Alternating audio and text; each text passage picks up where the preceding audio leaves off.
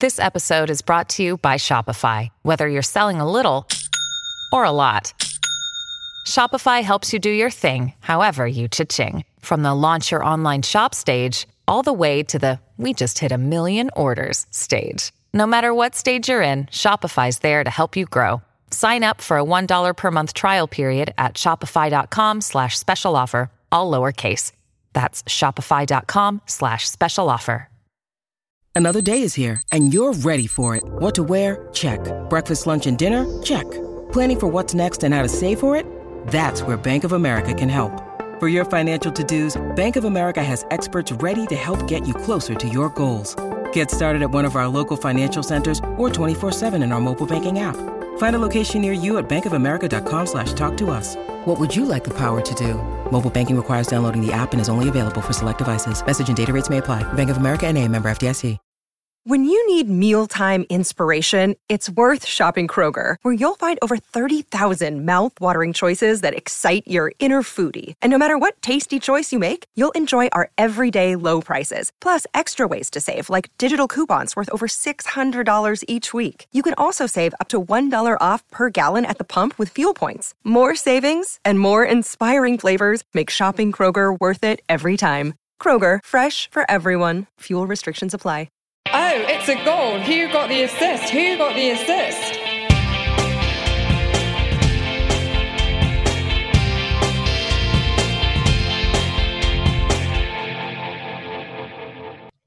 Hello, so now the end is near as we have just 2 game weeks remaining before the restart ends, or indeed we're put out of our misery, depending on how the tail end rump of the strangest of seasons has gone for you.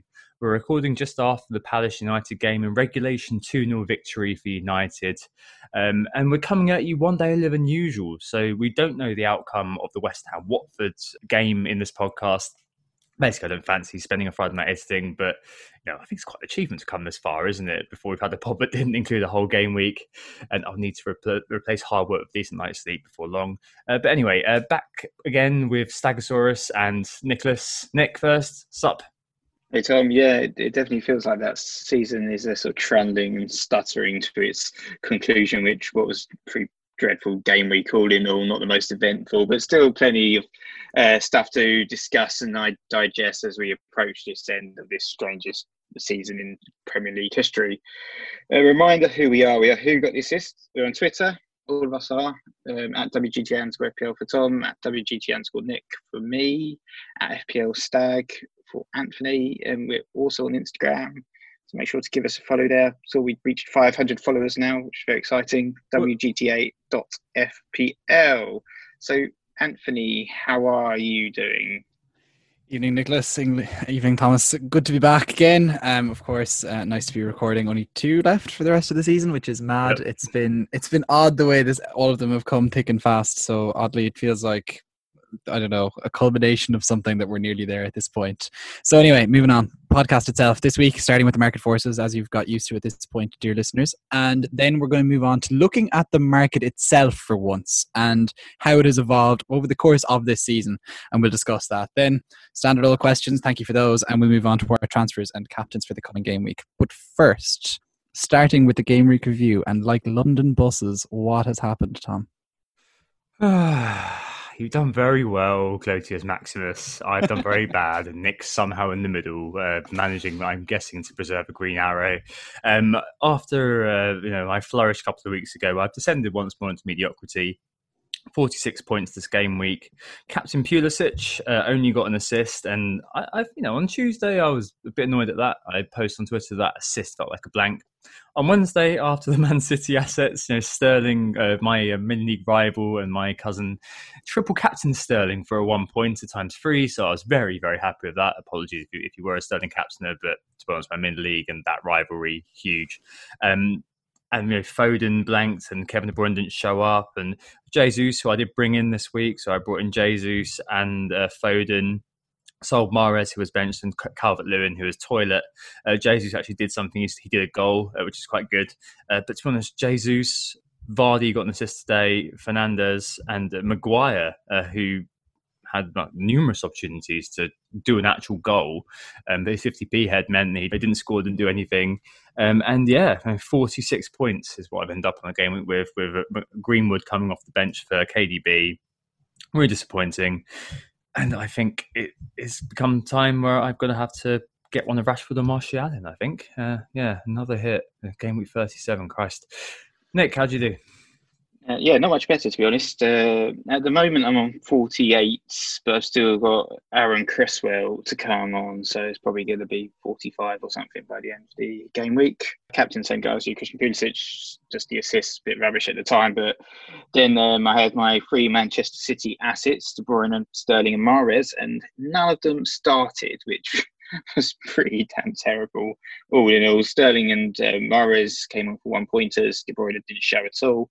But luckily, that actually ended up being to my advantage because I still got Raul Jimenez and he's come off the bench for 9 points. So I don't feel too aggrieved there. A bit lucky to get that 9-point return from Jimenez. Pope only got the 3-pointer again, and Saiss lost his clean sheet right at the last minute, which is the 3rd game week in a row that's happened to me. But the only shining light there was Marcus Rashford in the game tonight, getting that 12-pointer, which has sort of saved it a little bit. So it's probably going to be, as Tom alluded to, a tiniest of tiny green arrows once Cresswell has played. And finally, Anthony, I hear you had a good week. Again, it's a bit like last week where it's like good is kind of, overemphasizing what 65 minus 8 is, but maybe in the context of things, strong green arrows and eye-wateringly high rank of 622k predicted with just that game, which I have no representation in, to go. But look, I'll take it anyway, I suppose. Highlights, I guess, include my triple transfer that I did again to take that -8 hit. I moved out Trent Alexander-Arnold and brought in Marcos Alonso, chasing, I guess, like a big haul if it was to come. It proved anyway to be a justified move based on the points they scored. So, some outcome bias there. I also shifted out Kevin De Bruyne for Raheem Sterling. That unfortunately didn't work out, especially because I captained him. Of course, I could look back and think that was a disaster, but I suppose at one point I was looking at him lining up to take a penalty with the ball in his hand, ready to take it, and it didn't happen. And he did have his chances even after coming on as a substitute. So look, these things happen. And Jamie Vardy to Gabriel Jesus, so he did actually score. So look, we'll take that. Otherwise, my triple United of Fernandes, Martial and Rashford came through. Pulisic with the assist, Jimenez, Matt Doherty off the bench to get 4 points, and then taking away all of his compatriots' clean sheet to give away a penalty. Thanks, Matt. What a man. What a man. And actually, oddly, Charlie Taylor going off for 1 point looked like a bit of a disaster, but he ended up getting 1 more point than John Egan, who was first bench. So we'll take it. Overall, a fine week, but again, just underlying how bad the season is when I'm happy about 65 minus 8 and going up to 622k. Yeah, hitting your way up the rankings. Not much track left, but inside the top of 500k is possible. It's viable. It's a good aim. Dear. Always next season. Right, let's move on to the market forces. And obviously, as I mentioned, we're still not with a game week complete, and it's a really weird set of transfers. Really weird market forces this week, isn't it, Nick? It looks like either people haven't realised the game week's finished, or people just don't care. When will this end? They must be saying, because it doesn't have as much activity. Yeah, it's relatively quiet. I mean, the most transferred in player this game week it's a very odd one. It's Tarkowski of Burnley with 47,000 transfers in at the time of recording.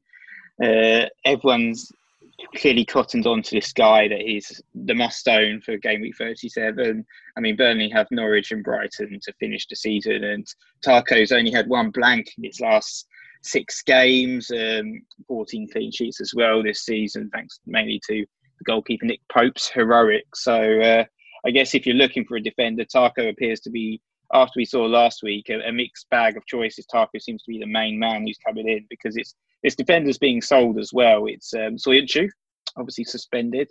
I've still got to get rid of the guy. 54,000 transfers out this time, and people giving out with Trent as well. It's the 3rd blank in a row, I think, and it's say 35,000 managers have transferred in Trent at this moment in time.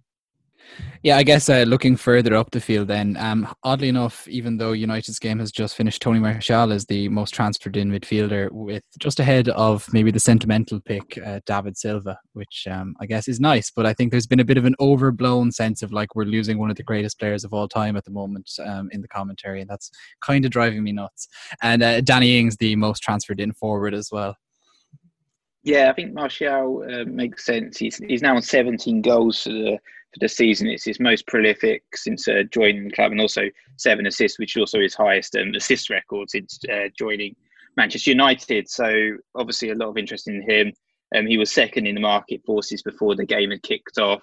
So people were still looking at him anyway. And after the goal and assist against Southampton, he scored again tonight. So a lot of interest for Anthony Martial, who's also out of position now, up to 8.4 million in price. David Silva, we talked about him on the last pod as a really good pick for this game week, and obviously he did fantastically well with the 13 points, a really high score for anyone that brought him in. But I was a bit surprised to see such a sort of reactionary response. I guess so many people bringing him in, 26,000 so far, but just because it's like, I don't even know if he's going to play in 37. You expect him to play in 38 for sure, but surely De Bruyne is going to come back in, Mahrez and Sterling, etc. Just felt like that was a little bit reactionary. And finally, as well, as this Son's, the other one in the market forces being brought in, another one that was a bit surprising, I guess. 23,000 transfers in, but he has scored 2 games in a row.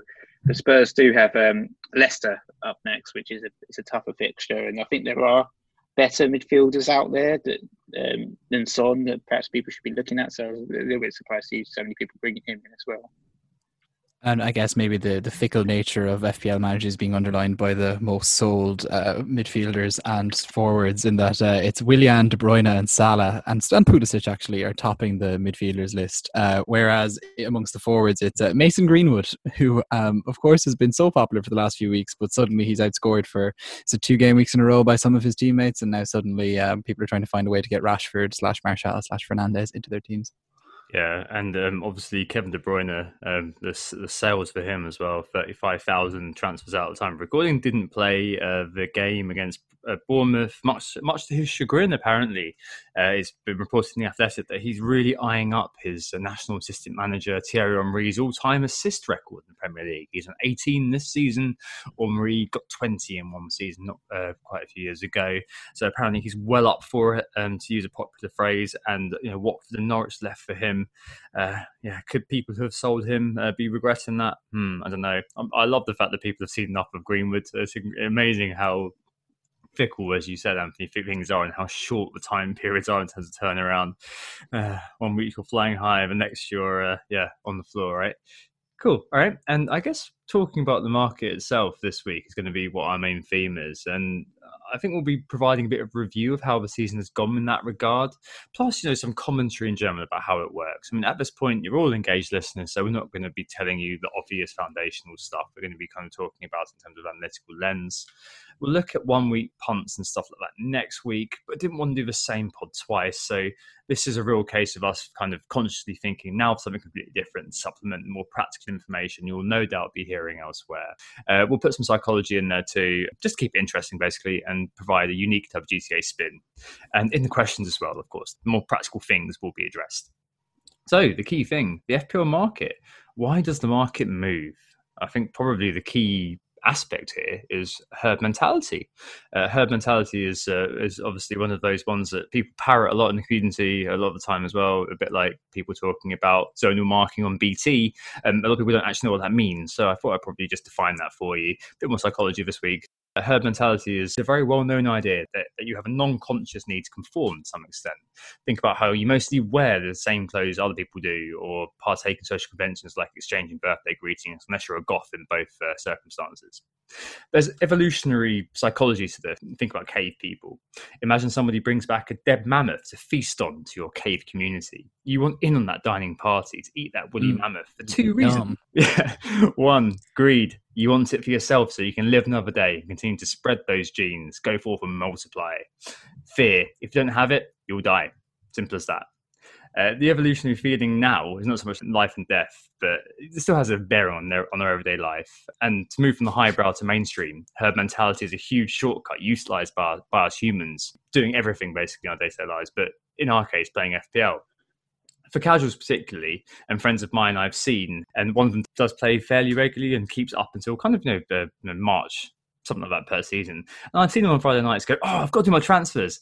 Look at his app, filter on most transfers in for the position he wants to bring in, and buy the top player in. It's kind of like, the sense of social proofing. I guess you guys probably know what that is, but think about how big brands kind of work. Everyone else has it, everyone else uses it, it must be good. And it's a self-perpetuating cycle with this herd mentality. People are buying, so the player is rising, so more people buy, so the player is likely to rise. That fear, that greed all plays a part. It's fine at this stage, but a regular season on a Sunday night, if a player's rising that you want to bring in, but midweek there's a Champions League game or a cup game, and there's training, all this sort of thing, it's a real problem, isn't it? So yeah, that's herd mentality, fear, greed, driving the casuals wild. What do you guys think about all of that? It's been particularly interesting this year. There's been a few bandwagons which we're going to go on to in a little bit, but it's quite interesting when you talk about value, for instance. So obviously, right at the start of the situation, one example is John Lundstram started off at 4 million, didn't he? And was a bargain. He was a real bargain at that particular price, and loads of people bringing him in. And eventually, he actually rose all the way up to 5.2 million by game week 18. At this point, the Lord, as he got referred to by the community, started to not actually be that decent value. He was no longer a valuable asset. He became an overpriced asset, especially considering he started to lose his place in the team. And by contrast, another player who you end up with these sort of falling stars, these players that were perhaps priced a little bit high, perhaps at the beginning of the season, but because no one was interested in, maybe people were selling him, they drop in value, and then suddenly they become the value assets. An example of this, to compare Lundstram with, is Serge Aurier, for instance. Okay, he hasn't had the best of the seasons with Spurs, but he started off at 5 million and dropped down to 4.8 million. So if you compare Aurier at 4.8 million to Lundstram at 5.2 million, suddenly Aurier looks like the bargain. He's the value pick there, and the market's, reflected the fact that there's been this herd mentality towards Lundstram. Everyone's talking about Lundstram. He's the talk of the, there's all this fear of missing out of this guy. He's a talk of Twitter, everyone posting that he's got a 15-point return, etc., etc. And the market moves with that, and everyone's driven towards buying this guy. And these other assets appear like Aurier, who is 4.8. And eventually, Lundstram has dropped all the way down to 4.6 million, and perhaps a bit more reflective of what his true value is in FPL. Yeah, so when Twitter would erupt with Lundstram, and you just knew you were missing out, and after ignoring all the pre-season chatter because you'd seen enough Sheffield United fans who were saying that, Lundstram, I don't think he'll start. He didn't start for us in the Championship last year. He's not that important to our system. And Chris Wilder, of course, has overlapping centre-backs and la-la-la. And then suddenly game week 2 rolls around and 14 points, the man scores a goal. Lundstram explodes across Twitter. He's pictured with a Ballon d'Or with that wonderful Photoshop. He even picks up on it himself. It's all over The Guardian and BBC and everything, and then he goes and scores a brace by game week 11, which I think I might have benched him for. Lundstram stuff was the worst. Okay, but maybe going back to the market for a second, what I think is quite interesting is that for us on Twitter and us in the FPL community and the engaged followers, it's herd mentality, and I think maybe risk like picking and choosing the arguments about players that we own or players we're interested in tend to drive decision making, whereas the fact of the matter is, it's the overall, it's the casuals who actually really drive the market itself, because of course they make up the vast majority of users, and our transfers of the educated FPL enthusiasts transfers don't count for more than your random casuals. I guess it's the problem with democracy globally, is it not? So that's going to be us being cut. Sorry, Tom. No, throw it in. I'm happy with it. Whereas the fact of the matter is, it is those casuals who actually truly drive the market. And so those are people that choose their initial game week 1 teams based on who played well for England at that international tournament in the summer at Harry Maguire, / who the team they support, or how good a player is in FIFA. These are the sorts of things that tend to drive game week 1 teams, and then tend to drive whose prices especially fall, I guess, when they're sold, because people were maybe misled by FIFA / performances for the international team. And these are also people who then throughout the season will just sort by points to figure out who their next transfer is based on their budget, Yeah. or they'll look one game week into the future to see who's, I guess what we were saying recently, who's playing Bournemouth, or they'll look one game week back and go, oh, who just scored last weekend? And they won't look much further or back. But these are the people that we're beholden to at the end of the day. And I think when we're making our transfer decisions, it is them that are actually really affecting us, not the people on Twitter that who probably get into our head an awful lot more. This is basically like the curious case of Stephen Ward, isn't it, when he was at Burnley? You remember he scored that random goal and got a random assist really early on? And he got all the way up to like 5.4 million in 4 game weeks just because people kept buying him in. His price kept rising. So the kinds of people that you were citing, Stag, were just looking at it going, well, he's rising in price. He's got the most points because he got a goal and assist. And you had the perfect sort of storm for a player like that.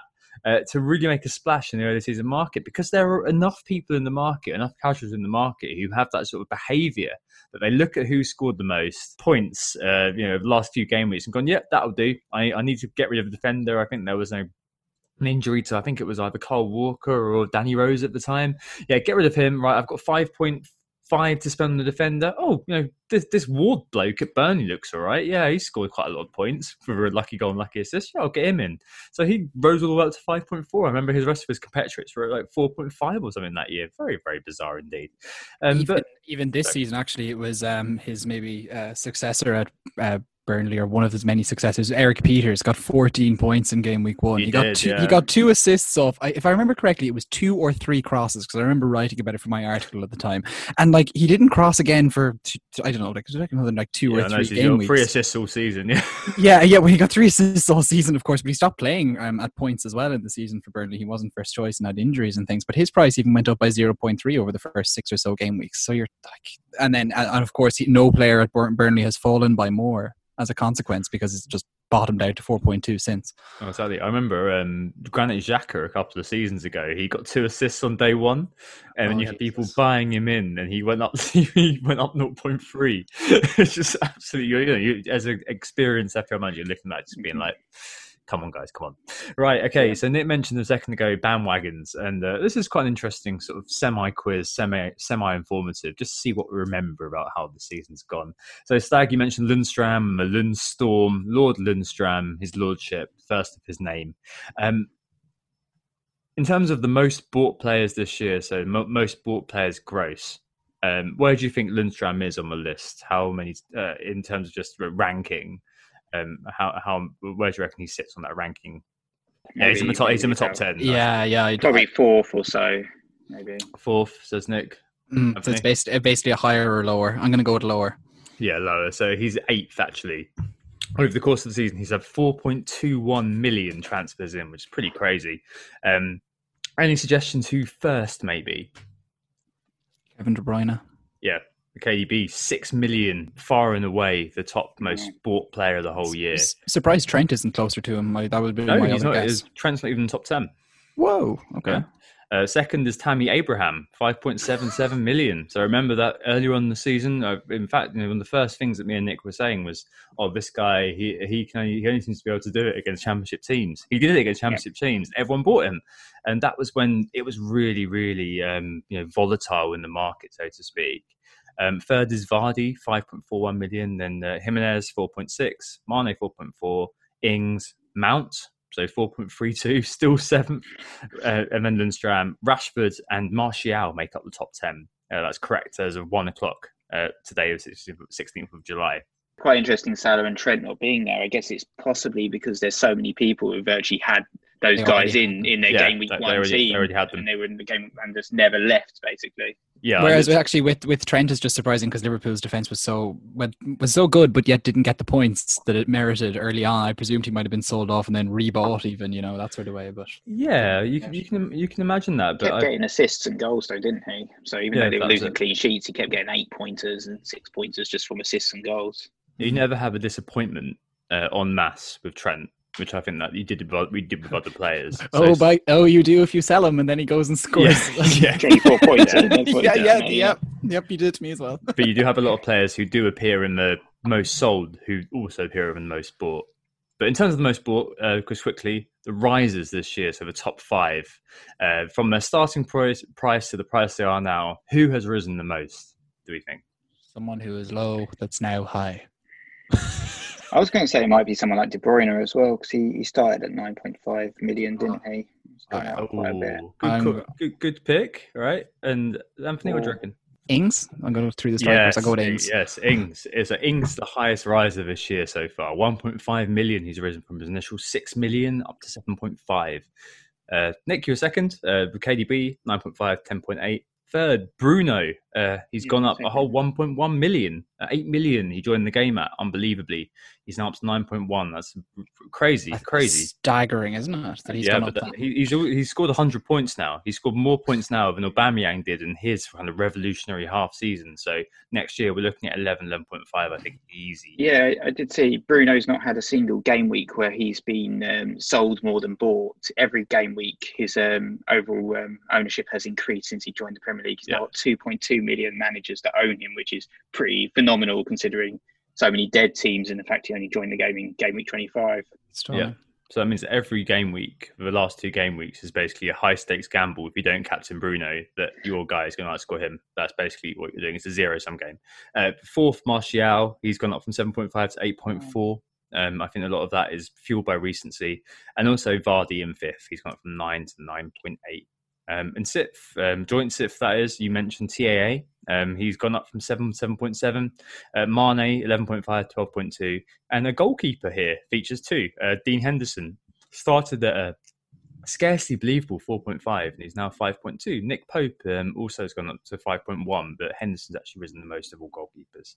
So yeah, quite an interesting set of individuals, right? And it just kind of shows over the course of the season how things have gone. I mean, Nick, in terms of bandwagons, in terms of purchase bandwagons, that is, so positive ones, any that kind of particularly spring to mind over the course of this season? Well, I think obviously I mentioned the Bruno one. That's definitely one of the most positive bandwagons over the course of the season. He's just consistently delivered, hasn't he, since he joined the Premier League? And he's certainly going to be in all of our teams when we start next season, that's for sure. I think he's potentially going to be an auto captain as well for many people. Just set and forget on Bruno because he's delivering. I actually saw he's nearly on 10 goals and 10 assists, double figures for goals and assists. Considering that's a half a season he's only been there, that's really, really phenomenal. I think he might make it. He's only got a couple of games to try and make it, but I reckon he'll do it. Positive bandwagon, because I mean there were some interesting ones actually at the start of the season. They went from positive to negative perhaps. So Teemu Pukki, he was one of the guys that everyone was in love with at the start of the season, was at 6.5 million, went up to 7.2 million by game week 8, and that's because he got 6 goals in 7 games over the course of the first 7 games. But actually since then he's only managed 5 goals. So he actually scored more goals in those first 7 game weeks than he's managed over the course of the season. So he certainly sort of died a death. He was, it was that fateful game week 8, where Pukki got the 1 pointer against Aston Villa and then the 2 points against Bournemouth, where everything sort of descended and went downhill for him.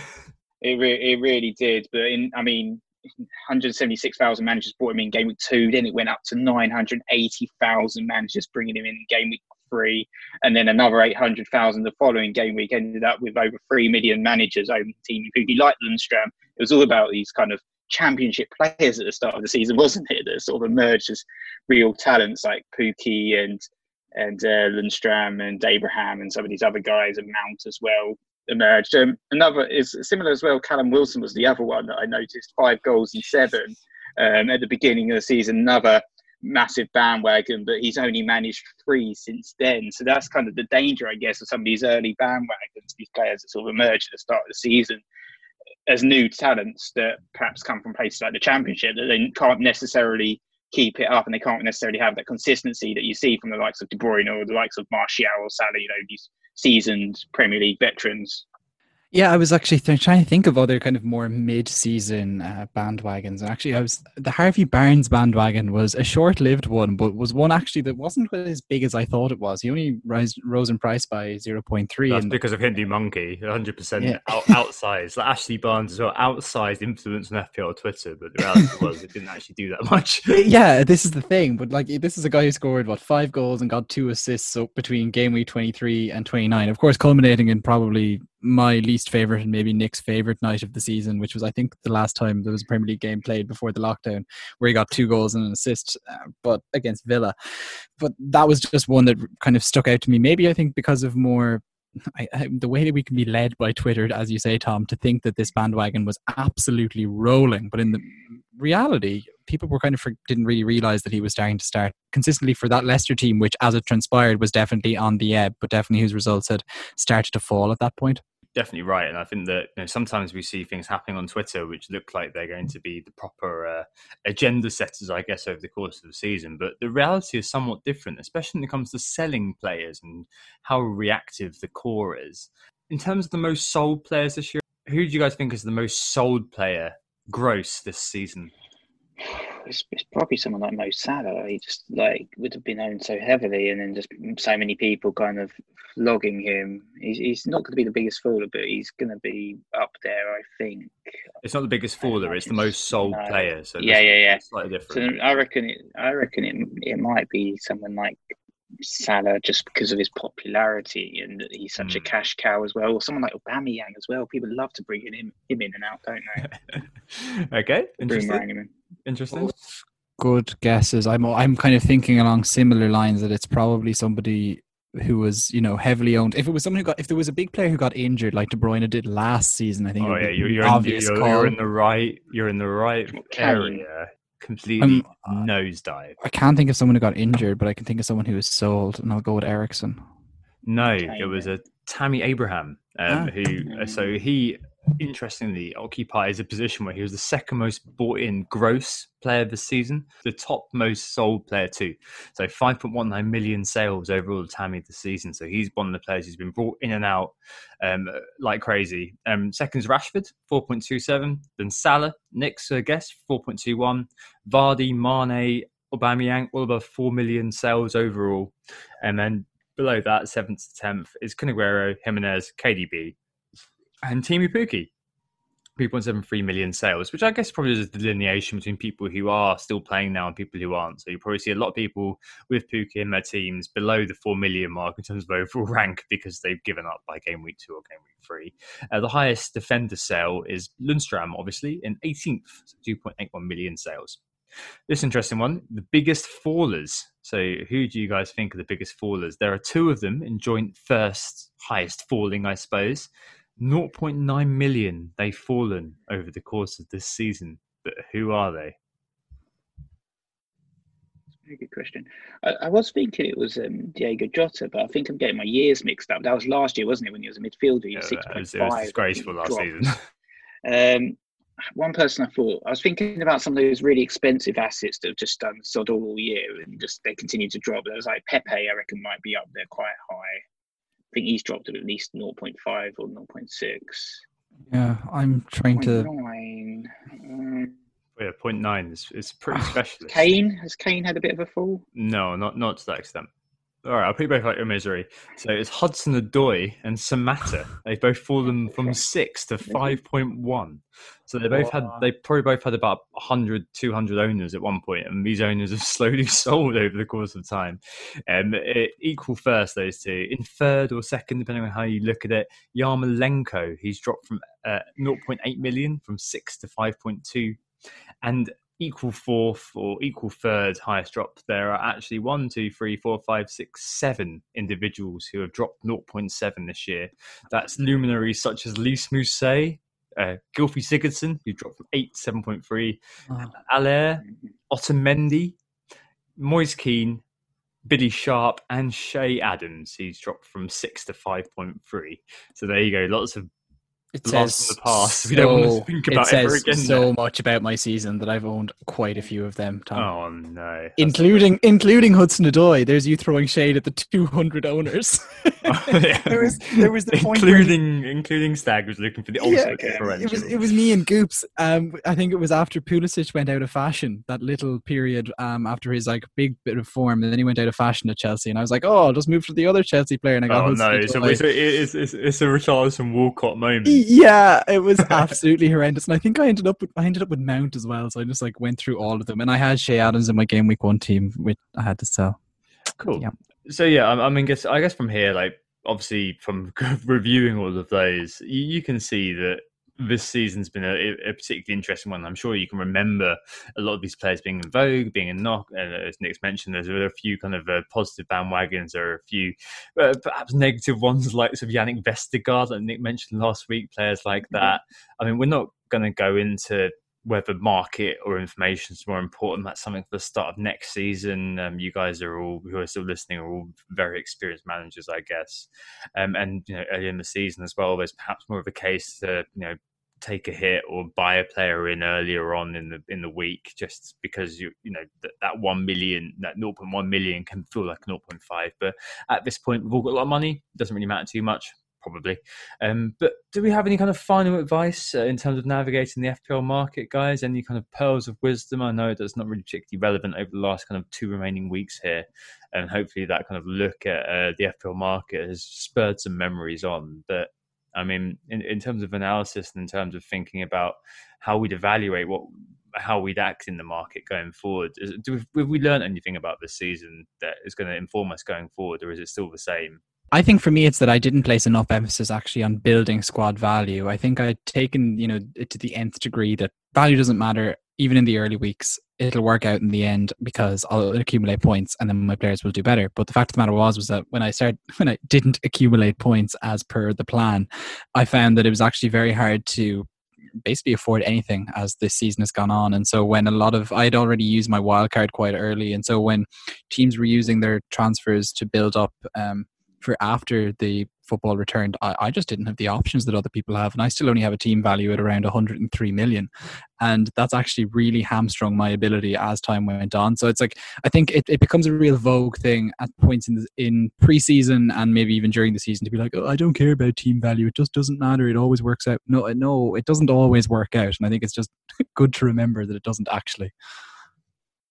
Yeah, I think it's quite important actually. What I'm probably going to try and change in terms of my game is just in terms of reacting a little bit earlier to the market. I'm always kind of saying, leave transfers to the last minute, but especially at the beginning of the season, I do think team value is actually very important, because you can get caught out so many times where you're looking at, you just happened to me multiple times this season, looked at my transfers thinking, can I do this move? This is the player I want. No, I can't. I'm 0.1 million short. I'm 0.2 million short. And that's probably because I have missed price rises. So I think maybe it's not a bad thing to react to the market when you see these trends happening. If you see a player like Anthony Martial, for instance, if you don't own him game week 1 next season, he gets a brace in that first week, people are going to start pouring into this guy straight away, aren't they? And to react to that, get involved, catch those early rises before he becomes like, if he gets changed to forward, he's 9 million, before he becomes suddenly 10 million, and you feel like you've missed out on this guy, to pick up on that and to get involved early and to react and to, sometimes to join the bandwagon, not be afraid to join the bandwagon, especially at the beginning of the season, because you'll miss out twice. You'll miss out on those points, and you'll also then miss out on the price rises, and you'll find yourself caught out quite early. So perhaps that's something I might try and think about in terms of my game next season, to try and perhaps take a few more early risks. Because especially at the start of the season, I feel like the start of the season is such a critical point in juncture to try and really make some headway before everyone becomes too template. Yeah, absolutely. I think this season we were a bit too reluctant to endorse or at least kind of look at bandwagons without the data being there to support it. I think the next year, it was going to be the case of embracing that. I think at the moment I'm looking at basically endorsing the idea of wildcarding in game week 3. Game week 1 and 2, making a transfer based on what the fashion is. Game week 3, wildcard, and making that a conscious strategy of what I'm going to do. Now, the likes of Jossie, FPL Jossie, and the likes of Luke Wilson, they've basically got an extra premium on me. So they can afford to have a ridiculous kind of team because they've got the extra sort of basically 3 million in team value that enables them to do things. I mean, this season we have options because you've got the likes of the United lads who are affordable. But next season, given how it looks at the moment, although we always do find a way of fitting everybody in, or covering everything at least, I think we're all scared about how next season look at this stage. And if the likes of Sterling, Kevin De Bruyne, Salah, Mane, Bruno, Martial, Jimenez, I could go on, are all going to be we're all going to try to fit those guys into our teams alongside the likes of TAA. Wow, okay, we're going to need a lot of money. And in the beginning, we're going to be kind of doing a best fit. We're going to be kind of fitting in kind of around price points. But after a while, we're going to be wanting to try to grow our value to fit these players in, depending on what we know now. There's uncertainty, of course, with the Europa League, with the Champions League. How will City, United and Wolves look and cope at the start of next season? But I do think kind of earlier on in the season, exploiting that casual market and exploiting that activity is probably something that we should probably be looking at doing a bit more as engaged managers. Like at this point of the season, the people who are listening, I guess, are going to be engaged managers. So maybe that's something that we should be looking at doing a bit more and being more cynical about, because it's a great way of, as Nick mentioned, building value, and a great way that towards the end of the season we can really bring that brand value to bear in terms of realising points as a dividend, to throw in the financial phrase. Great. Okay. Interesting. Let's take a break there and move on to the mini league and questions after this. Oh, it's a goal. Who got the assist? We're back, and I think this week I just want to mention one thing which is particularly close to my heart. So FPL Whitebeard on Twitter, one of the legends who's put together a lot of data and done a lot of work behind Champman FPL. And I heard on Planet FPL that there's a really horrible thing that he and his family are going through, that his daughter, or his stepdaughter Sarah, has stage 2 cervical cancer. As some of you may know, I'm a cancer survivor myself, and reading through what's going on and seeing what's happening with her and her kids as well. Like what the whole family's going through is absolutely horrendous. Basically, long story short, there's a GoFundMe page, which I'll link up on my social media accounts. It's gofundme.com/f/AJ9XCG-help-Sarah, SARA-heal, HEAL. And it's just basically to help make whatever we can towards her and her family being looked after, with her not being able to work, obviously, and whatever kind of happens with regards to her going forward. I mean, it's brutal. It's horrible what happens and what cancer can do to people. It doesn't discriminate, and loads of people who just don't deserve to go through what Sarah's going through, her family's going through, and by extension what Tom and his family are going through, happens everywhere. To loads of people, and obviously wish you could help everybody, but seeing what Tom had gone through and what he spoke about, and reading through this GoFundMe page, if you can do it, like if you can donate any money towards them and towards looking after her family, would make a huge difference. So as I mentioned, I'll put this on my social media after this pod, but that's the GoFundMe, and I think it's just one of those things that I just wanted to talk about quickly. Right, okay, let's go to the mini league to change tack. Stag, what's going on? Yeah, so we'll do a slightly short mini league update, given that there is a game to go in this game week. So we'll just do a top 5 quickly. So this is on live FPL, so this is as up to date as we could possibly get it right now. So down to 5th from 4th is Alex Coates and his team Haller at Me, 2,322 points, but only 37 of those coming this week. Sterling captaincy, I feel you, bro. Up from 5th to 4th is Jake Gallagher, Sheffield Wednesday, just 1 point ahead of Alex, with 47 points this week. He captained Pulisic, which I'm sure he was sad about at the time, but I'm probably delighted about since then. Up from 6th to 3rd, marking the biggest rise in the top 5, is Martin Jansen with his team #NoCoEnough, with 2,327 points. He had 58 this week with a -4. He captained Foden, so another bit of a disappointing captaincy there. Who wasn't disappointed with his captaincy on his free hit, no less. Bury 94, Adam Warner, he captained David Silva. Pretty spectacular run there. He also put Alonso He put Willian, Foden, Sterling into. Geez, actually, that was a pretty disappointing other duo from Man City that he had in his team. But at least he had that Silva captaincy, which is actually really kind of carrying him along, as well as Ings and Giroud.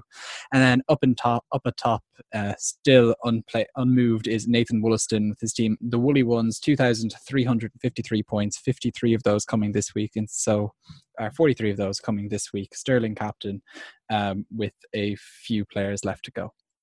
Yeah, well done, Nathan. Another decent week for you, and he's right up there in terms of the overall rank in the top 50 at the moment. So yeah, just having an absolute storm of a season there. Let's move on to the questions. And our first question is about Game Week 37 punts. So Dempsey FPL asked us for 1 week punts for Game Week 37. He's got his free hit to use in Game Week 38, like myself, and 2 free transfers to use, like myself as well. FPL JMO's also asked us for differentials for the final 2 game weeks. So I don't know what you guys are thinking. Any thoughts here? I've got a few. Also, I think we can probably fold in a couple of questions here too. So FPL Sears asked if there's anybody from Burnley to recommend, and Good Morning FPL asked about Chris Wood. So I've got Wood for Wood. That's probably what I need to talk about here. I went under stat as a result of reading Fabio Borges' article on the Fans Football Scout, actually. And he mentioned that a lot of the time he looks at players who are underperforming compared to their delta. So players who are looking to have some compensation, they need to catch up to where they historically perform. And I found a couple of individuals who are really interesting, and one of them is Chris Wood. So he normally performs kind of pretty much bang on what his XG is. This year he's 4.27 underperforming his XG. That's including a penalty that he took, right? So, and they've got Norwich and they've got Brighton for the final 2 this season.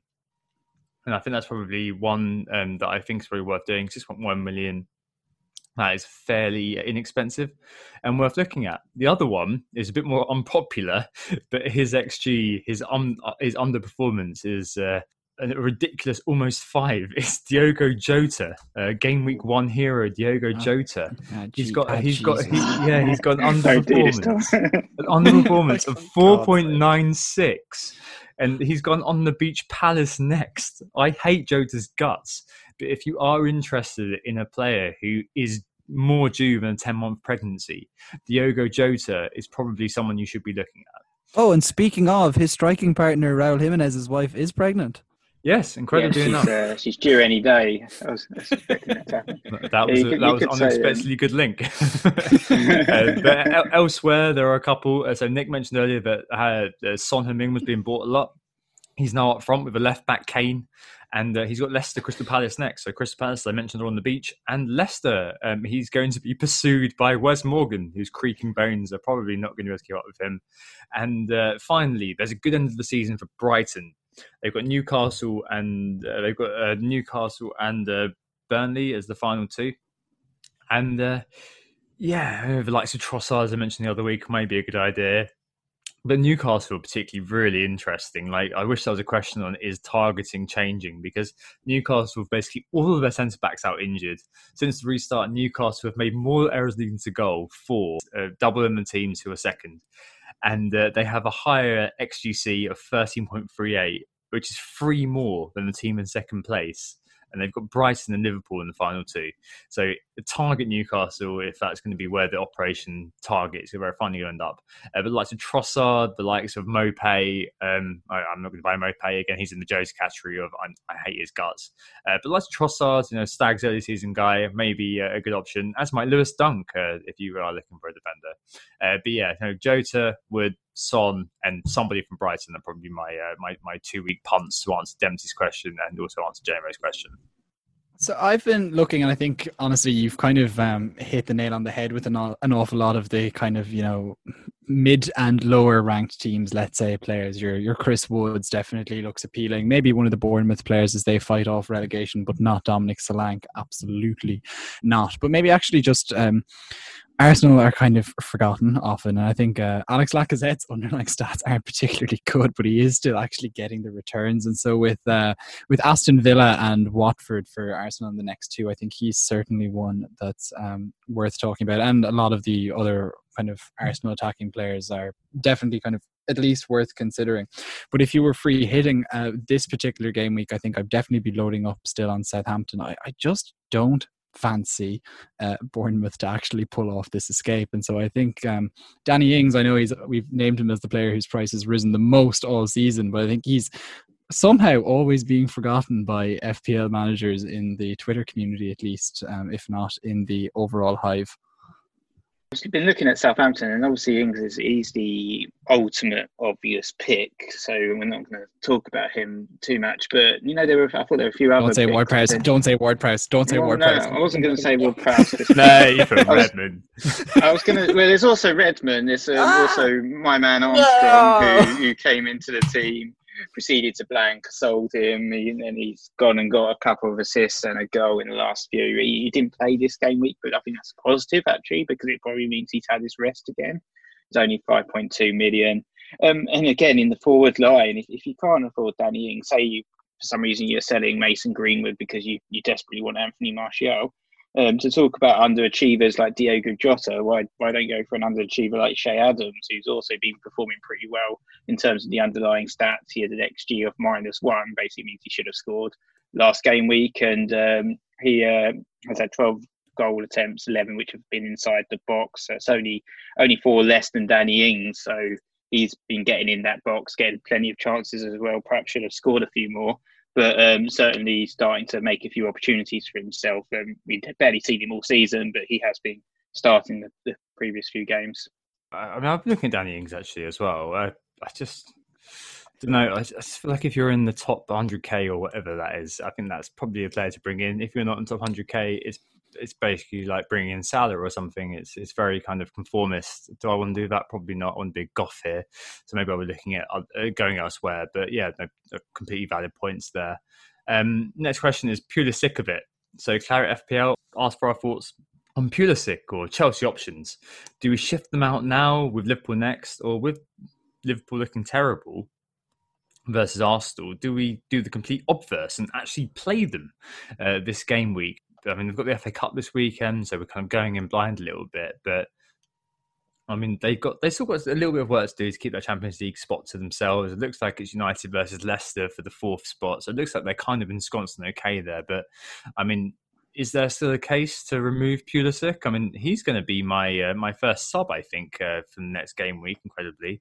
I'm going to be hoping that the likes of TAA and the newly clown-footed Virgil van Dijk will be able to keep him out. But yeah, what do you guys reckon? Is it the time to get rid of Pulisic, or would you be kind of saying to people, actually play them, because Liverpool have lost that solidity? They've given up on the beach. Well, firstly, I'd probably say the Champions League status is very far from secure at this particular moment in time. If they lose to Liverpool and Leicester and Manchester United win their next games, then Leicester and Man U can go for the old draw. Like we talked about the West Ham, Watford, Capoue passing to Noble. It'll be a case of Fred passing to Ndidi or something, because they could just draw that game, because Chelsea's goal difference is far inferior to Leicester's and Manchester United's. So if they all end up on 66 points, that's Chelsea out of the Champions League slots. So I think that Liverpool game is a must win, at least for them, to be honest, to stay in that reckoning, or at least a draw. So I don't know. With Chelsea's fixtures, they are tough, Liverpool and Wolves. Certainly with Pulisic, I'm probably not going to sell him, but I'm probably going to actually bench him, to be honest, this game week, and just because I've got sort of 8 sort of decent midfielders and forwards in my team.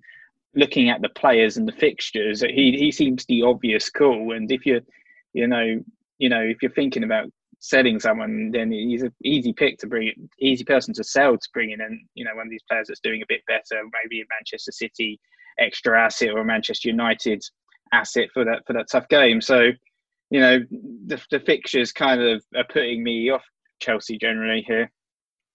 Oh, I definitely play Pulisic if I had him. And I definitely wouldn't be talking about selling him. Like, as you say, Nick, that Chelsea team season is effectively defined by their next 2 games. And they really can't afford to slip up in either of them. Liverpool have very little to play for now. And even if they do put in a quote-unquote proper performance, I don't necessarily think that they will beat that Chelsea team right now. It's just like when 1 and 2% make a huge difference at games at this level. I actually wouldn't fancy Liverpool to beat this Chelsea team. Like obviously they should, based on the rest of this season, but they've dropped off so much and they seem to have so little to play for, and they're certainly showing that I definitely don't think that you should be getting sick of Pulisic. Oh, interesting. So I'm actually the other way. I'm happy to bench him, I think, and I've taken solace in the numbers. Basically, I looked at Liverpool's XGC from the first 30 games. I compared it with the XGC from the last 6, and I looked at it from open play as well. So I removed penalties or whatever and set plays. They had a 22.8 XGC in the first 30 games, which is an XGC of 0.76 per game. And in the last 6, it was 0.83. So the reality is that it hasn't really moved that much. That they haven't completely fallen apart. And if you watch the game versus Arsenal, I mean, obviously as an Arsenal fan, I was wearing the colours, I was wearing the bruised banana. But the reality was both the goals that they scored were absolutely gift wrapped. And I mean, maybe that's a sign of a wider malaise, or maybe that's just a sign of the fact that they got unlucky in that game. I mean, he's obviously ticking along very, very well. And if you do have him and he's an option to play, I'd play him. I wouldn't be too worried about at the moment the fact that Liverpool being the fact that I wouldn't play him. And I've got an embarrassment of riches in my team where I've got 8 players in the front 8 who could all play. So Pulisic looks like the one who could be benched at the moment. But I mean, that just depends on. Well, actually, I'm not going to have time, basically, because the FA Cup matches happen after the deadline, don't they? So maybe I'll be holding on to the fact that their XGC hasn't changed that much between the 30 and the 6 to end up playing Pulisic. But no, I mean, I think there's arguments either way. Basically, put it that way. It basically depends how your team's looking. If you do have like a designated Dominic Calvert-Lewin or like an Nketiah or something like that you're happy to bench, then that's cool. But if you've got a player who, if you've got 8 players and you need to find somebody to bench, then maybe there's a case to bench Pulisic. I don't know. Yeah. Right, next question. The striker zone. So poorly FPL, Jumbles odd, and 2 good FPL asked about strikers, particularly Kane and Aubameyang. Sorry, Harry Kane, striker? Yeah. Incredibly enough, he I think I heard he plays there occasionally. Wow. Around was rested versus Liverpool, and Harry Kane's been chilling out in centre back for a little while. But they've both been mentioned as big differentials to end the season with. What do we reckon? They're definitely differentials, that's for sure. Like, I guess, look, I've talked up Arsenal already, and I'll continue to talk a good game on that. And look, as Aubameyang was rested, you'd obviously have to suggest at least that he'll do well. And I think those casuals that we were talking about early, who will sort by points and look one game week into the future, will certainly be bringing in somebody like Aubameyang. The problem is that I think once the meta is to bring in Aubameyang, it tends to just go wrong. But he then explodes. Like, would he get a brace in one of these 2 games? It's very, very possible, and that is the problem with him. Kane, on the other hand, a much more uncertain proposition, and you just never quite know how things are going to go when someone is playing defensive midfielder / centre back, sometimes striker. Yeah, I think Aubameyang, it's quite clear that he's a very good differential pick for these final 2 game weeks with the fixtures they've got of Aston Villa and Watford. I think certainly for the free hit team I've mentioned before, he's probably going to come in for me for that home match against Watford in game week 38. Kane, as you said, he's an interesting option. He's not really on my radar. Obviously, I've talked about it before, that the cost of him is just far too expensive for player before this game week, was matching Connor Cody or finding it hard to kind of even outscore the likes of Connor Cody. But he did get his brace. I saw on Twitter the big man Bakar had highlighted as well that he'd been involved in 11 of 13 Spurs' big chances post restart. They haven't been creating many chances as a club, but at least when there's a Spurs attack, Harry Kane seems to be their talisman. He's the guy that's involved in a lot of those attacks. So there might be hope for him yet, especially come next season if there gets a bit more creativity within that Spurs team and he has a bit of a price fall. But with Leicester next, Leicester were pretty solid, even with Wes Morgan, the 34-year-old or 35-year-old, putting in a performance at centre back. Still got a few legs on him. They were pretty good tonight, so I probably wouldn't go for Harry Kane. There's certainly better FPL options out there. let's not forget game week 37, 2016-17 when 4 Harry goals. Kane got 4. Yeah, I did. against Leicester. That was. Let's hope that happens again as a Spurs fan. That would be nice to see. Yeah, no, definitely. It was a different team though. Yeah, well, definitely was a different team, different manager, probably more importantly. Different world, you might even add. Oh, God, different world, dear me. Back in the time of the Houghton days of hope. Right, the reality is here that if you are going down this path of a premium striker, you've already made a set of decisions which allow you to be there. A lot of people aren't going to be able to be there, but if you are looking at these two players, you've got that liquidity to be able to go there. So what I've done is I've compared the two players, Aubameyang versus Kane. I'm not surprised. Well, maybe I'm surprised actually, but I'm not surprised. Maybe you wouldn't be surprised to hear that because Aubameyang's been the left wing back and Harry Kane's been the centre back, that Harry Kane's XG is actually a lot higher than Aubameyang's is. In fact, a damn sight higher. So since the restart, Harry Kane's XG has been 4.63. Aubameyang's been 1.82. Yeah, really interesting. Kane's got slightly more pen box touches. He's got a better minutes per goal. He's got a few more attempts in the box. And he's also got a higher kind of frequency of attempts. So he has an attempt every 28 minutes compared to Aubameyang's 36 minutes. None of this data particularly excites me. Both players have had limitations surrounding how they've been playing. Both teams have had limitations surrounding how they've been playing. If you look at what Magnus Carlsen was saying about these players, he said that he hated both of them, especially Aubameyang. He said he wasn't inspiring, wasn't interested in him. It seems like a case of price-value heuristic where you're saying, okay, I've got a lot of money to spend. I'm going to spend it on a player who is at the top end of what I can afford. But the reality is neither of these teams are particularly interesting. And Nick and I are both Arsenal and Spurs fans, so this is a completely objective. Both our teams suck. If you are interested in going that way, then fair enough. But I mean, Aubameyang has been rested. He's going to play in the FA Cup, and then we've got a decent couple of fixtures towards the end of the season, haven't we? I can see why you might be looking at them to some extent, Aston Villa and Watford, but good striker plays bad team, but will good striker even get chances is basically the question. Yeah, I mean, he's not Rashford, is he? I mean, he's still kind of getting involved in the defensive side of it. He doesn't seem to be kind of doing what we want him to do. Like even back to Norwich, where I captained him and had a really good time out of that. Both his goals are absolute gifts. So yeah, remind me. It's not that exciting. Neither of them that exciting. I'm sure you can spend your money better elsewhere. But Too Good FPL is third in the world, so I'm guessing he will take this advice, listen to it, and just ignore it completely and do better than we could ever do. So there you go. Right, and next question. Getting Sykes again. FPL Yogi has asked how the onslaught of game weeks has impacted our behaviour as FPL managers. I'm going to widen this as well to our experience as FPL content creators. So as FPL managers, what do you think is going on? And as FPL content creators, how have you guys found coming up with, or at least doing notes so frequently compared to normal? Nick, I know you've got a wailing baby often. How's it been to try to fit that in alongside a hectic work life? Exhausting. Well, I know you have to do the edit as well, so you've got that added. But it's 10 to add some context. It's 10 to midnight right now, and we're still recording, still getting through the content for the game week. It's definitely been an added challenge. I think just the turnaround's been pretty intense with all these midweek games, and I've preached about taking time around your transfers, your decisions, making sure you've done your proper analysis before you make your transfers. But the reality is, with this quick turnaround, it's hardly time for that, really, especially when you've got families, when you've got quite a busy work life where you can't necessarily sit there idling about on Fantasy Football Scout or Fantasy Football Hub looking at XG stats and trying to pick your forwards or midfielder that comes into your FPL team.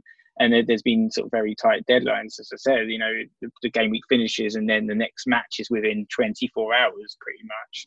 So I think that has been a little bit of a challenge, but it has been all the same, you know, really fun, really nice to have the football and the sport back as well, considering we kind of went through this fallow period of 3 months or something with very little to do, and all of us being stuck inside, and we're all mostly stuck inside still. Well, kind of reality is we're all working from home in lockdown, so it's kept me busy and kept my mind active, which, has been good as well, because otherwise I've barely been out or haven't had a drink in a pub for about 6 months or something. So it's been fun as well to do this. So I think for me, like, I guess, look, I'm on the podcast at the moment, but not quite right now, but all season and all of the last few seasons, I have also been writing a column every week. So I guess, like you guys, I'm preparing a good set of documents every week for the last few years at this point ahead of the football, so I can share the same thing. And I would say that, like, okay, FPL management and following the stats, for me, if I get to do as much work as I would love to do every week, I tend to do well. If I fall in the middle ground between barely thinking, which I can't do because I have to prepare for a podcast or write an article / both, or unless I get to that like point of having done every bit of prep and considered every imaginable thing, I find that things tend to go a little bit poorer than I'd like them to. I guess the background, this season being the perfect example to that. But I guess no more than everyone's life, the background to the season is always maybe a huge factor in how much preparation you can do. And I know you guys have families, etc. For me, I've lived in 3 countries. I've done 2 different sets of exams. I've done all sorts of random things over the course of this season alone, and that does tend to have its effect on 6, 7, 8, 9, 10 game weeks in the season, not to mind everything else. So one other thing I would say as well is, maybe Yogi was asking about the onslaught of game weeks impacting our behavior, and I would say that, and I haven't admitted it on podcast yet, so just Tom especially, you'll be happy to hear, I have to admit that the zag and not bench boosting in game week 30 was the wrong decision, but that was conditioned by the fact that I just was doing so poorly. I had to try and do something else. But the fact of the matter is that every week I've been trying to do my bench boost, and there's just been something has conspired against me, be it freaking Leno going off and getting injured, or people getting sent off, and all this sort of random crap has continued to happen. So I think I'm going to end up bench boosting this coming game week. Spoiler for transfers and captains later, because I can't do it any other week, and I'm going to free hit in game week 38, and I don't feel like free hitting now because I want to move my what's going to be a mediocre game bench boost 1 week forward. It's a bit of a shit show. Well, I mean, in terms of how everybody's been dealing with it, I think the stress has definitely been a huge thing. Like, in terms of the turnaround, it's double-edged swords, as I'll say in a minute, as I'll say in a second. But stress and decision-making normally tends to be a big negative, because stress and anything makes things worse and frayed. You feel like you've got time pressure, you've got to make a decision right now.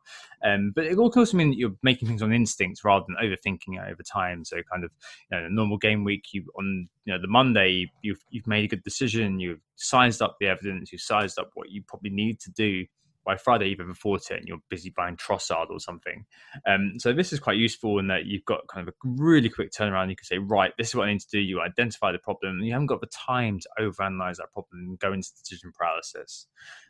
So the quick turnarounds mean you don't have that long to dwell, and we can get over a bad game week really quickly. Whereas in different times, you end up kind of flirting with -4, -8, or otherwise you probably shouldn't be, because you've got that Monday till Friday or Saturday sort of time frame to be thinking, oh, you know what, I've just had a 40k red arrow. Oh, so maybe if I take a hit, that could mean that I'm all the way up. And in reality, leaving it might be a better idea, as we've spoken about ad nauseam with overmanagement or whatever.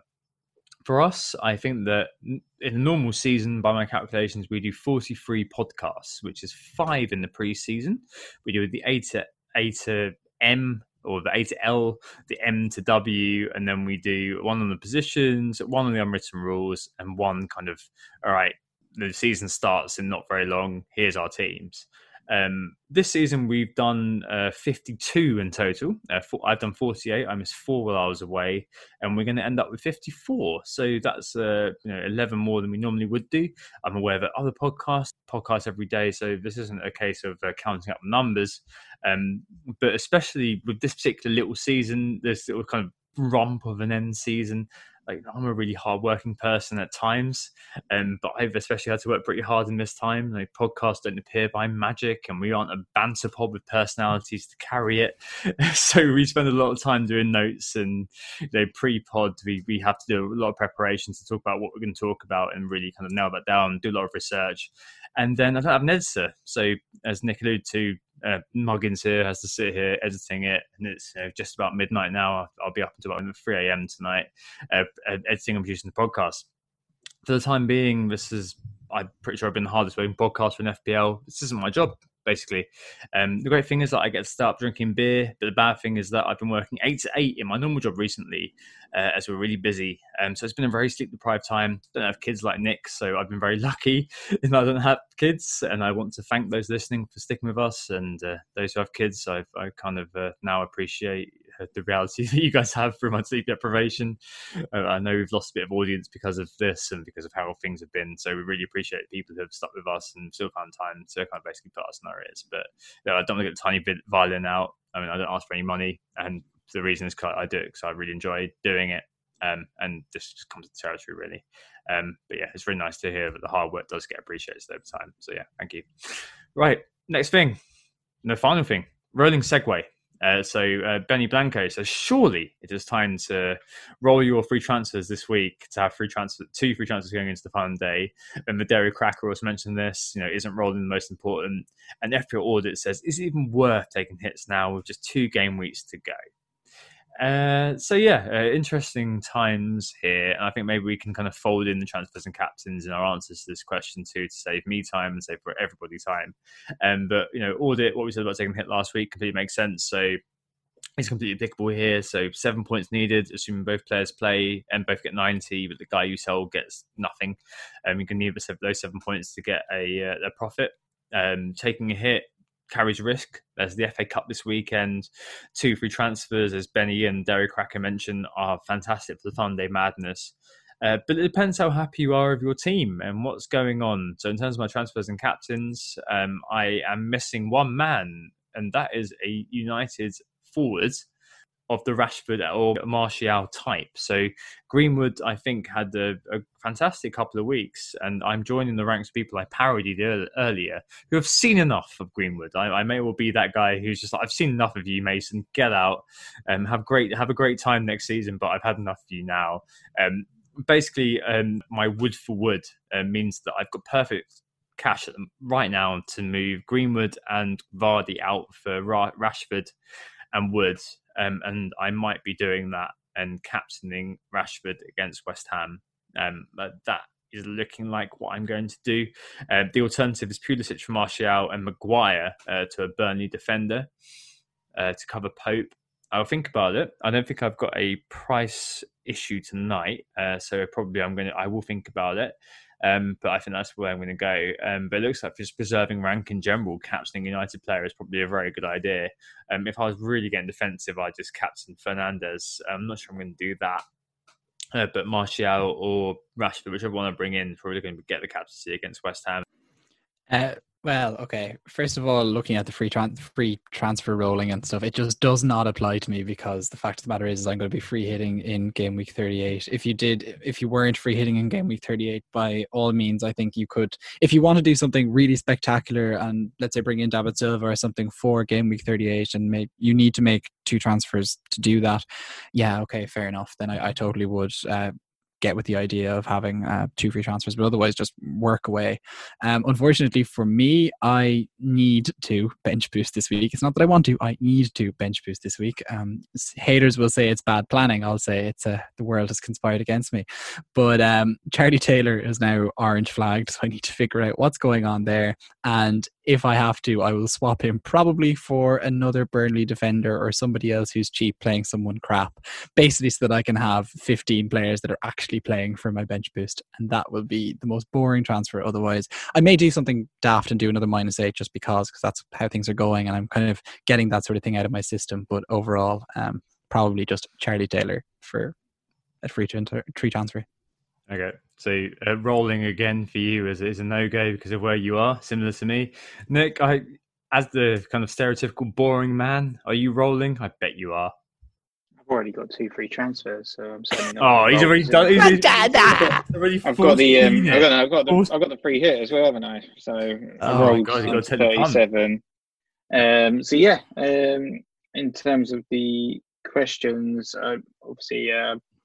I've been trying to avoid hits up until the end of the season. I don't really see the appeal there to take more hits. It's kind of just a bit of a lucky dip at the moment, isn't it, in terms of the starts and everything that's going out. The form table's been shambolic as well, all over the shop. So apart from Manchester United, perhaps. So I think, I'm not really interested in hits. Well, I can't take a hit now, but I suppose I could if I want to do 3 transfers, but I'm not going to bother. I'm only going to do 2. I think in regards to Bernie's question, by all means, if you want to roll over to game week 38, where you might get some early team news, for that final game week, and then take that final gamble on game week 38, sounds perfectly logical to me. I think in terms of my transfers, I'm probably going to bring in Ings for the Jimenez for the Bournemouth game. I haven't owned Danny Ings all season. Just bring him in for 37. I might as well. But I'm also going to have to do something in my defence because I've still got Soyuncu. I didn't bother selling him in the end. He just sat on the bench this game week. But I don't really fancy playing Aaron Cresswell against Manchester United. So he's going to go. I think, Soyuncu's going to go. But probably for someone boring like Bolly or Tarko or something. I've been looking for decent fixtures. I was even thinking about an Arsenal defender. I don't know what I was thinking about. What are you doing? No. It's just depending on who I want to double up on, either Wolves or Burnley. Because I know whoever I double up on is certainly going to lose that clean sheet after the 90th minute. It's an absolute guarantee. So I've just got to decide who's going to punish me, whether it's a Pukki 93rd minute goal or Zaha gets fouled in the box. If it's Cantwell from my bench boost and taking out the Burnley clean sheets, my word, that would be astounding. I'm sure Roman Saiss will get yellow carded fouling Zaha in the box in the 93rd minute. It's going to be something. I think that, as I said before we came online, I think that the fact is that our screw of defence, in a complete inversion of game week 1, in a kind of nice poetic justice sort of way, is definitely coming home to roost now, with how bad the defence has become over the course of the season. Right. Yeah, I was going to say your man Maguire was one of the highest scoring defenders this week actually with his 5 points. My captain as well is probably going to be Bruno. I haven't actually captained him all season, so I might as well give him the armband, do things I haven't done all season that I really should have, such as captain Bruno and play Danny Ings, bring Danny Ings in. Yeah, I actually didn't say who my captain would be. I think it'll also be a Man United attacker against West Ham, although I was thinking Martial I'm going with my new policy of never captaining a forward ever again, so it's Martial probably. Anyway, that'll finish up the podcast for this week and get Tom to his editing session for the night. So we were Who Got the Assist. We'll be back on Wednesday for the penultimate pod of this season. Yep, and we were also starting to prepare for the pre-season due to the shorter summer that we normally get. So won't be long. Won't be a long break this summer. It's almost going to be straight back into it, aren't we? As soon as the season finishes. Yeah, God, it's going to be probably 2 weeks of having a normal sleep schedule, but at least I'll be able to record something in the evening and then the next day edit it, rather than as it is now that it's past midnight and I've now got 3 hours ahead of me. It's going to be fantastic. Hooray. Only 2 more to go, but in the meantime, hope to assist you with game week 36 and we'll speak to you on Wednesday. See ya. Sloan. Oh, it's a goal. Who got the assist? Who got the assist?